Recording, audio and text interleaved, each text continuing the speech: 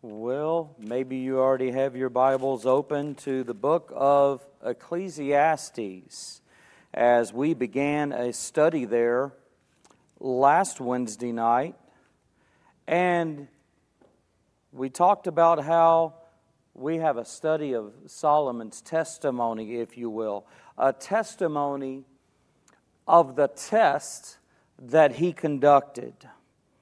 Can peace, fulfillment, contentment come to us by anything or everything that this world has to offer? Can we find satisfaction there apart from God? It's his testimony. God made him the instructor of the book, as in the human instrument who wrote it. He's the one who's the preacher. He's the son of David. He's the king in Jerusalem. David had other sons, but he didn't have another one that was king in Jerusalem. So surely Solomon is the writer of this book. He's the instructor. And then we quickly got to the instruction in the second verse of the first chapter. He was bursting at the seams to give a conclusion. He gives a full conclusion that we'll come to at the end of this book. But his conclusion about the things of the world, about anything in this world bringing peace and satisfaction to us, he had one word that he nailed that down with, and that was vanity. Means emptiness, means worthlessness, like vapor, like cotton candy, like soap bubbles. It didn't last. It didn't satisfy. He came up with a whole bunch of nothing by having everything he needed to go to get anything in the world to make him happy, and nothing did. We might try things that make us tingle, make us feel talented, make us feel as though we're on top of the world if we were to venture into the world. But all of that experience and all of the accumulation from it would be of zero value or worth. Vanity is the word. Vanity is the word we'll come to over and over, that Solomon not only speaks as being the Word of God, but God also used his experience to say that. After such an experience that we would never reach the depths of, to look for satisfaction. And he says it's all vanity. But though he gives us that quick analysis of things, we're taken through the experience of it and the effects of that experience upon Solomon. And so, as we said last week, we need to remember that this book was written from man's point of view. You might take this book and look at the rest of the Bible and think that you see contradictions. But that's where we always have to keep in mind, this is man's point of view in this book. Therefore, we shared how Solomon viewed his life as insignificant in worldly pursuits without God. And there was no way to escape vanity in the test. If anyone could, if it could be done by way of the world, he had the resources, he had the wisdom that he used in the wrong way. He had everything he needed to be able to escape vanity, but he couldn't do it. There was no way to get satisfaction. The Bible spoke of the eye was not satisfied, and nothing to do with him was satisfied. There was no way to get to satisfaction. He couldn't fill up the emptiness. We're all born with an emptiness within us, and only God can fill it. Many people are going many places and to many other people to try to get this fulfillment. But God made us in such a way that only He could fulfill it. So after Solomon went throughout all the world, he's able to testify that the grass is not greener on the other side of the fence, no matter where or how you try to hop that fence. And so we have an investigation that he went through. And so tonight, as we get into chapter 2, we're going to look at some details of that investigation that he gives. And so in the first 11 verses, we're going to look at his venture into enjoyment. and even his venture into employment that he didn't find satisfaction in. Look with me in verses 1 through 3 at the enjoyment. I said in mine heart, go to now, I will prove thee with mirth. Therefore, enjoy pleasure, and behold, this is also vanity. I said of laughter, it is mad, and of mirth, what doeth it? Let me stop right there, actually, and take a look there in the beginning of verse 1 and verse 2. He says, I said in mine heart. And then in verse 2, he said, I said of laughter. And go ahead and look at the first few words of verse 3. I sought in my heart. Well, we ought to stop and take note here of something good we can say about Solomon. I said the first half of the book's going to be a lot of gloom and doom, but there's going to be a lot of uplifting and a lot of delight in the last part of the book. But one thing we can see here is that Solomon isn't padding his mistakes. You know, could he say something about Dad, and Dad slipped up, David, and the way that he slipped up, and try to use him as an excuse for some of his failures? He didn't do that. He didn't pad his mistakes. He claimed his own responsibility for his own downfall. Somebody will blame everyone else in the world without doing what is going to help the person by us looking within ourselves and realizing ourselves. Solomon did that. He said, I sought in my heart.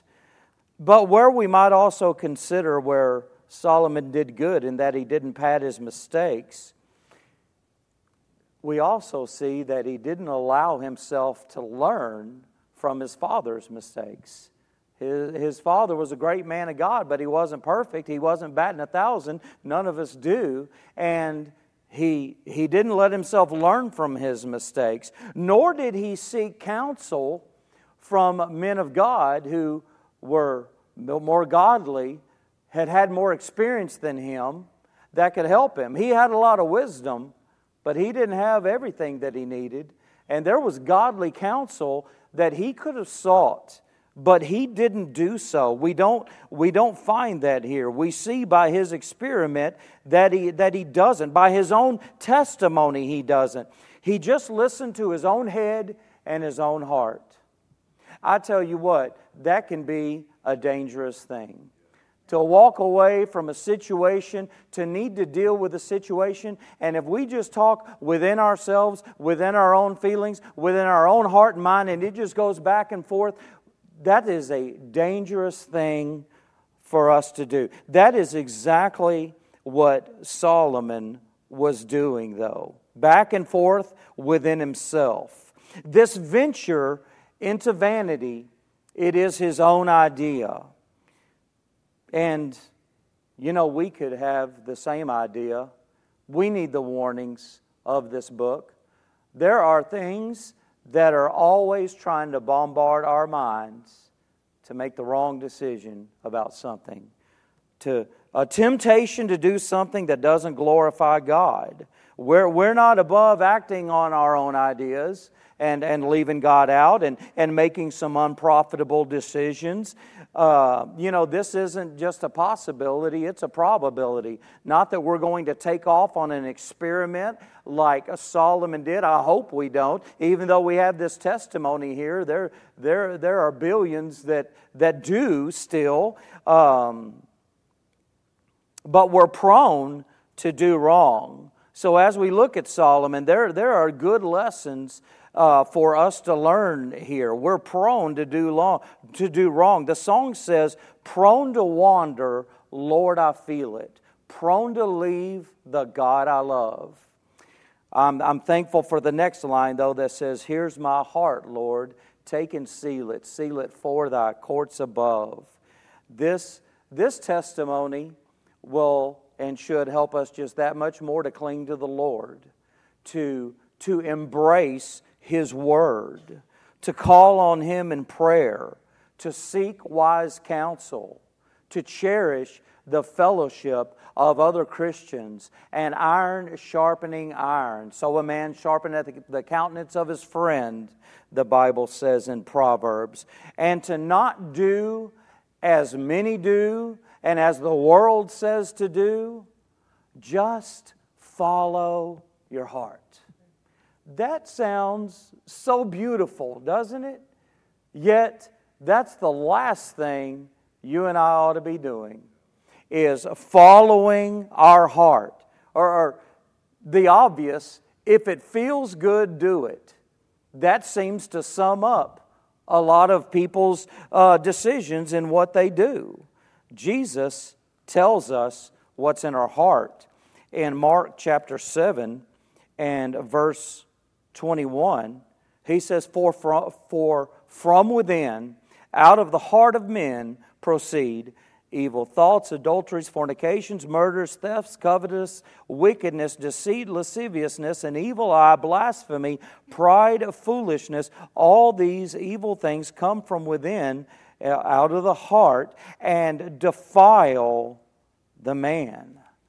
There is a great need for the Word of God in this spiritual battle that we're in, to be surrendered to God. I'll never forget the first time, and I've given this as testimony before, that I was a babe in Christ, and I was sitting in church on a Sunday night before church started early, and I was reading my Bible, and I opened to Jeremiah, and it said, "The heart is deceitful above all things and desperately wicked.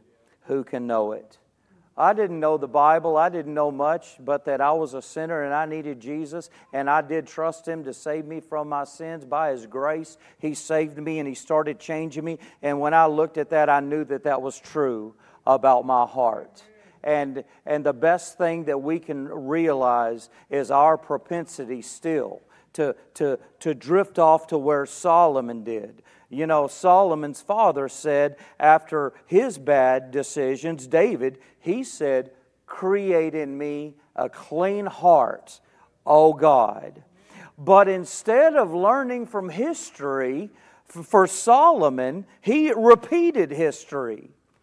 And he followed his heart's desire of enjoyment. His mission statement here could have been, enjoy pleasure. Verse 2, he said, "I said of laughter, it is mad, and of mirth, what doeth it?" This tells of a certain aim that he had. Laughter and happiness is the plan.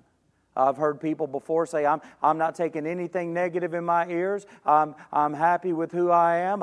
I'm gonna think about good things. I'm gonna think about things in life that make me happy. I'm only gonna be around people who build me up. I want to laugh. I want to be happy. I deserve to be happy. I'm going to do that. This was Solomon's plan. Will this satisfy me? Happiness and laughter. That's the plan. You know, sometimes a good laugh is exactly what we need. You know, sometimes it just hits right on the spot. I'll admit, I'm going to tell you a secret. When Shelley has a problem with me, which is well justified sometimes, I do what I can to make her laugh, and I feel like it makes it go away. And don't worry, we get to the bottom of it. But sometimes a good laugh at a good time, it's right on time, and it's what we need. But a laugh can never suffice for being everything that we need. We can't make that happen in this world that we live in. It never soothes the soul with perfect peace. We say we laugh to keep from crying sometimes. You know, we try to use that mentality. We stick our toe in on that mentality. But Proverbs 14:13 says, "Even in laughter, the heart is sorrowful. At the end of that mirth is heaviness." But the world seems to try that in a lot of ways. The world has that avenue for us to try to go down. There's a comedy show on TV every hour. There's recreation on every corner. There is entertainment everywhere you go. There's a huge market for it today. When I was a kid, I don't even remember what we had. I never got to go to them, but there were some kind of entertainment places, and man, they would suffer during the week. There wouldn't be anybody there. And then you got to where it was too crowded on the weekend, so you try to go bowling on a weekday. Now, every time you go by an entertainment place, it's packed. There are people there filling the parking lot constantly. There is a huge market for entertainment, and people are trying to be satisfied with happy times and with laughter. Don't get me wrong, there are many pleasures that the Lord gives us. I've had more fun as a Christian than I ever did before I became one. Good, true fun. A fun that lasts, a fun that's good, that's okay, that doesn't hurt other people. God gives us a lot of things for our pleasure. But if someone tries to replace the Lord with a good laugh, well, that's vanity, is what is being summed up here. Without God, without walking with Him in a relationship, it's vanity. It's a puff of smoke, and it's gone. But he moves on from laughter to liquor in his experiment. Verse 3, I sought in mine heart to give myself unto wine, yet acquainting my heart with wisdom, and to lay hold on folly, till I might see what was that good for the sons of men, which they should do under heaven all the days of their life. Let's not miss Solomon's aim with alcohol here. He's not wanting to drink the blues away out of his life. He's trying to fulfill the desire that everyone has. Everyone has a desire in life that they be satisfied in life. And he is turning to wine to try to see if this kind of life will satisfy his desire. Notice what he says. He said, I sought in my heart to give myself unto wine, yet acquainting my heart with wisdom. He plans to drink wine mixed with wisdom. He's going for a test here. He's truly planning to drink wisely and responsibly. When I've seen commercials for alcohol, and then there's a little fine print caption at the end of the commercial that says "drink responsibly," it makes me chuckle at the thought of that, as if it can be controlled. It doesn't take the place of being controlled. It's a controller. 20 years ago, I said, be careful of walking into a church where they say it's okay to do this or that. Just make sure you control it. I can't imagine how much more it might be said today to control something that doesn't take that position of being controlled. It is a controller. And so Solomon plans, though, to drink wisely and responsibly. He used wine for the experiment of fulfilling the emptiness in a person that longs for satisfaction. And can this happen? And as he has summed all of this up, there was no lasting positive effect for him. And so in verse 4, we go from entertainment to employment. Not that that's all the entertainment that he went into, but let's look at his employment that he goes to try to fulfill himself. In verse 4, he says, I made me great works, I builded me houses. He became a home builder. George is a home builder. I don't think George is trying to have his life satisfied by being a home builder. But understand the project, understand the mission, the investigation that Solomon's going into. He is looking to satisfy himself. You can read of that house in 1 Kings chapter 7 and verse 1. It says, "But Solomon was building his own house 13 years, and he finished all his house." He was looking for some satisfaction. We not only find that in 1 Kings 7, but if you go to verse 2, we find his weekend place.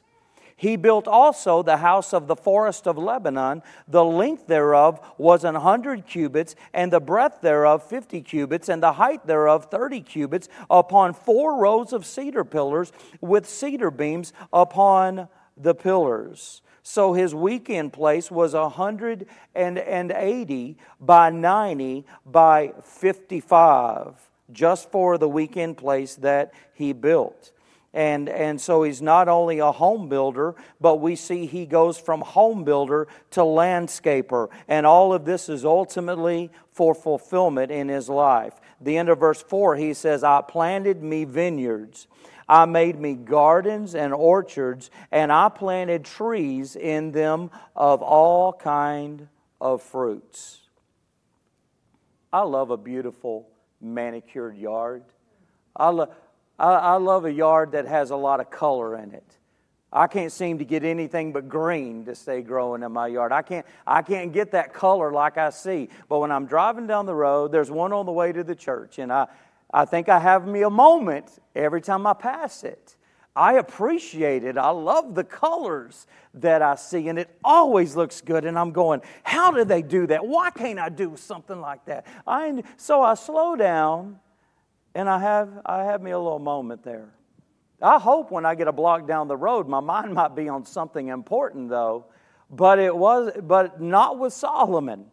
He is all about that. He has become a landscaper. He is trying to be satisfied with what he can do in this. He became obsessed with it. He increased his servants for the manicuring of his lawn, for the help with his garden, with the vineyards that he had, the shrubs, the flowers, the trees. He bought more cattle for the work that was involved in all of his landscaping project.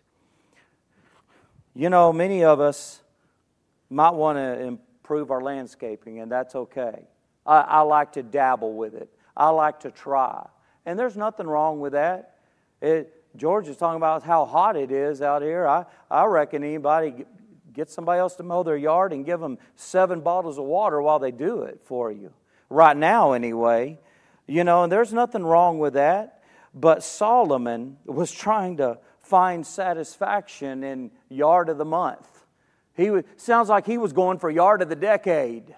And he was obsessed with it. He was looking for satisfaction anywhere outside of God in this world he could, and he couldn't find it. Look what it says in verse 6. "I made me pools of water to water therewith the wood that bringeth forth trees."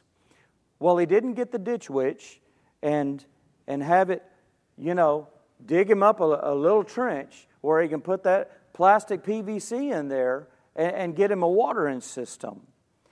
But there was a way in that day and time that he figured out to do it, and he went to great lengths to be able to water all these trees and the shrubs and the gardens and the vineyards that he made. I mean, he designed a system for watering it all. He employed himself into the landscape business as well as the home building business to try to satisfy himself with what he did and what the results of what he did was. And then in verse 7 through 9, he says, "I got me servants and maidens, and had servants born in my house. Also I had great possessions of great and small cattle above all that were in Jerusalem before me. I gathered me also silver and gold and the peculiar treasures of kings and of the provinces. I gat me men singers and women singers, and the delights of the sons of men as musical instruments, and that of all sorts. So I was great and increased more than all that were before me in Jerusalem also my wisdom remained with me. Long time ago, my brother, he liked this, my middle brother, he liked this Texas singer. And my brothers and I grew up fighting. If somebody wasn't bleeding, something was wrong. But I had a good thought. I thought of talking to his friends and this singer that plays and sings, having a party for him, and maybe this is a local person, this is maybe something we can do. And I thought I wanted to do this special thing for him. And then I found out how much it would cost to do something like that, and I didn't want to do something so special for my brother. I realized, not that special. But Solomon did just that to satisfy himself. We talked about the reserve that he had. We talked about the ability and that he had, the power that he had, the financial means that he had to go to great lengths in this. And he bought himself a group of men and women singers to sing for them. He could have them round the clock playing for them. He could tell them the songs that he wanted to hear, his favorite songs. He was able to pay for it without a problem. It wasn't a problem. He could get it, and he did. The problem was it didn't pay off when he was looking at that independently from God for satisfaction in his life. He was the greatest, the richest king who could have all of this, and it didn't bring him contentment. And so we look also in verse 10, and when I read the first time I read that years ago, and I thought about him gathering up and having a band of singers together, I'm like, he's really going to some great lengths, man. I mean, he is able to go, a lot deeper than anybody else would have. But then, where I thought that was extreme, then you read verse 10. And whatsoever mine eyes desired, I kept not from them. I withheld not my heart from any joy, for my heart rejoiced in all my labor, and this was my portion of all my labor. Well, whatever his eyes desired, he made it his. He wanted it. He had the power. He had the pocket to be able to get it. No limits, no boundaries. Obviously, morals didn't matter. No standard was too low. And all of these avenues that he was able to pursue for hopes of satisfaction were a disappointment to him.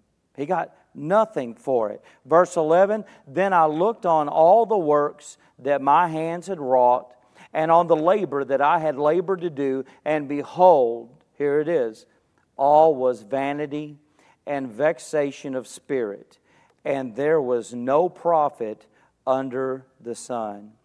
He tried to find fulfillment in employment and spending it on maximum enjoyment and making a reach past the efforts of anyone else. And it was not there to be found in this experiment.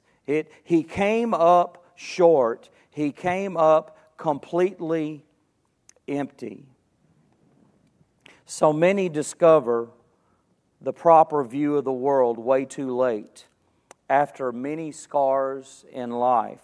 But oh, if this lesson could be read, could be taken in, could be reverenced, and the prevention of wasted days, that would be priceless. That we could keep from having wasted days. But though there may be wasted days in the past, there doesn't have to be wasted days ahead. It's never too late for someone to be able to turn. And we read in verse 12 that very word. Solomon says, and I turned myself to behold wisdom and madness and folly, for what can the man do that cometh after the king? Even that which hath already been done. We see here that Solomon made observations from his experience to make decisions. You know, with God's help, we can make good decisions. God is giving us responsibility to make decisions. God sends or allows everything in our lives, but He allows things to happen or not happen in our lives also, and He uses decisions for us to make in the process. He's using circumstances that come into our lives to give us an opportunity to make good decisions. God lets our decisions be involved in the things of life. Solomon has a decision here, and to turn. Ultimately, we find that he turns from the list of pursuits that he got into. He changed from one thing to another, trying to get there. But he found that there was no change. There was not that peace. There was not that contentment. There was not that satisfaction from anything that he had. And he compares wisdom and madness and folly. It says in verse 12, "And I turned myself to behold these three things." That word behold means to study. He studied what wisdom, madness, and folly and the effects of them had on life. And his study was so thorough. His experience was so thorough. His study was so thorough. Look what he says in verse 12 also. He says, "For what can the man do that cometh after the king?" In other words, Solomon would be able to say completely, directly, "I have been there. I have done that. Please listen to my experience. It is vanity. It doesn't satisfy." He punished himself, but thank God he wanted us to have this word that we might profit from the things the experience that he punished himself with. Anyone is able to take this in. With God's help, anyone is able to take this in and see Solomon's experience. Be proactive and avoid the empty events of life. Yet there are multitudes who are doing the same thing that Solomon did. I don't remember where I got this quote, but someone said, "We usually have to feel the fire or touch the wet paint ourselves." And we have the Word of God, though, to learn from this experience. So Solomon not only turns, but Solomon saw. Look with me in verse 13 and 14. "Then I saw that wisdom excelleth folly. As far as light excelleth darkness, the wise man's eyes are in his head, but the fool walketh in darkness. And I myself perceived also that one event happeneth to them all." Solomon compared wisdom and folly, and he saw that wisdom is better than folly. So much better, he likens them to light and darkness, wisdom and folly. Light to darkness he likens them by. To live with wisdom is to constantly use God-given judgment and discernment in all things. But to live in folly, it is to live as though we have no eyes, always stumbling around in darkness and fall into all sorts of things. Something else he saw was one event happeneth to them all. To live wise, a certain event happens. To live foolish, a certain event happens. To everyone, something that everyone agrees on. You know, that life's going to come to an end. There's no doubt about it. There's no argument at all. Some live wise, some live foolishly, and death comes to all. That he turned and he saw But remember, he's telling us things from man's point of view, and so though he's learned in the midst of his experience, he says, verse 15, "Then said I in my heart, as it happeneth to the fool, so it happeneth to me. And why was I then more wise? Then I said in my heart, that this also is vanity. For there is no remembrance of the wise more than of the fool forever. Seeing that which now is in the days to come shall all be forgotten. And how dieth the wise man? As the fool." What's the use in being wise then? Is a thought that he has here. But remember, again, God appoints this book from man's perspective. He's learning lessons, but along the way, in this under-the-sun perspective, it's like, verse 15, we're all going to die. Verse 16, we're all going to be forgotten. For the most part, forgotten is true. But we're remembering Solomon right now, all of these years later, and his life. Most people are forgotten and don't want it to be that way. We want to be remembered. But Chuck Swindoll says this, "How hard we try to keep it from happening. We don't build our tombstones out of cardboard. We build them out of granite. We don't paste names on the stones with masking tape. We etch names into solid stone, and we hope the sands of time and the winds of the weather won't wear those words away." We don't want to be forgotten, but a lot of times we will be. And Solomon's fresh viewpoint on that, fleshly viewpoint on that, man's point of view, he's saying, who cares if we live wisely or foolishly then? It's all vanity. We're going to die and be forgotten. Where he messed up is by not stopping to realize God never intended for us to set a goal on ourselves being remembered. We exist to make God known, and that He might be remembered through us. And as we get to verse 17, looking in verses 17 through 23, he hated. Verse 17 says, "Therefore I hated life, because the work that is wrought under the sun is grievous unto me, for all is vanity and vexation of spirit. To pursue life, pleasing self, will always produce a sad outlook on life." And it's proved here through Solomon. Someone said, "I hate life, and yet I'm afraid to die." And that didn't come from a person, that didn't come from the lips of a person that lived their life in the will of God. He goes on to say, "Yea, I hated all my labor which I had taken under the sun, because I should leave it unto the man that shall be after me. And who knoweth whether he shall be a wise man or a fool? Yet shall he have rule over all my labor wherein I have labored, and wherein I have showed myself wise under the sun. This also is vanity. Therefore I went about to cause my heart to despair of all the labor which I took under the sun. For there is a man whose labor is in wisdom and in knowledge and in equity, yet to a man that hath not labored therein shall he leave it for his portion. This also is a vanity and a great evil."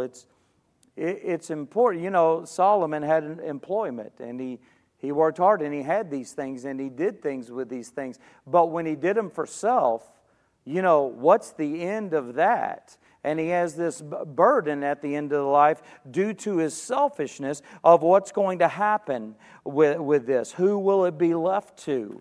And he's having such a hard time with this. Jesus said, "For where your treasure is, there will your heart be also."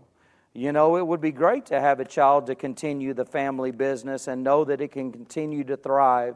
But to murmur and complain, it's far from setting our affection on things above and not on things of this earth. Everything belongs in its certain place. The only thing that satisfies is Jesus. The things we can accrue from this world, the finances we can accrue from this world, they do not satisfy. They serve a purpose. And we can enjoy with these things, and we do good things with these things. We provide for our family with it, but don't trust it and don't look for it, for your satisfaction in those things, but in the Lord.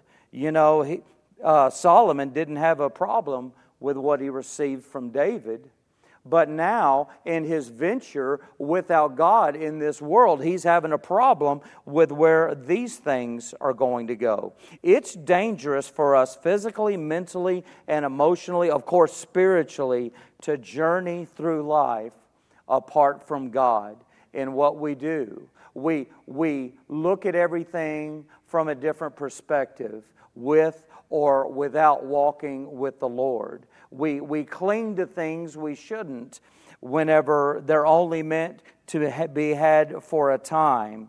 We're not to look at these things selfishly. Look at verses 24 through 26, and we're going to close.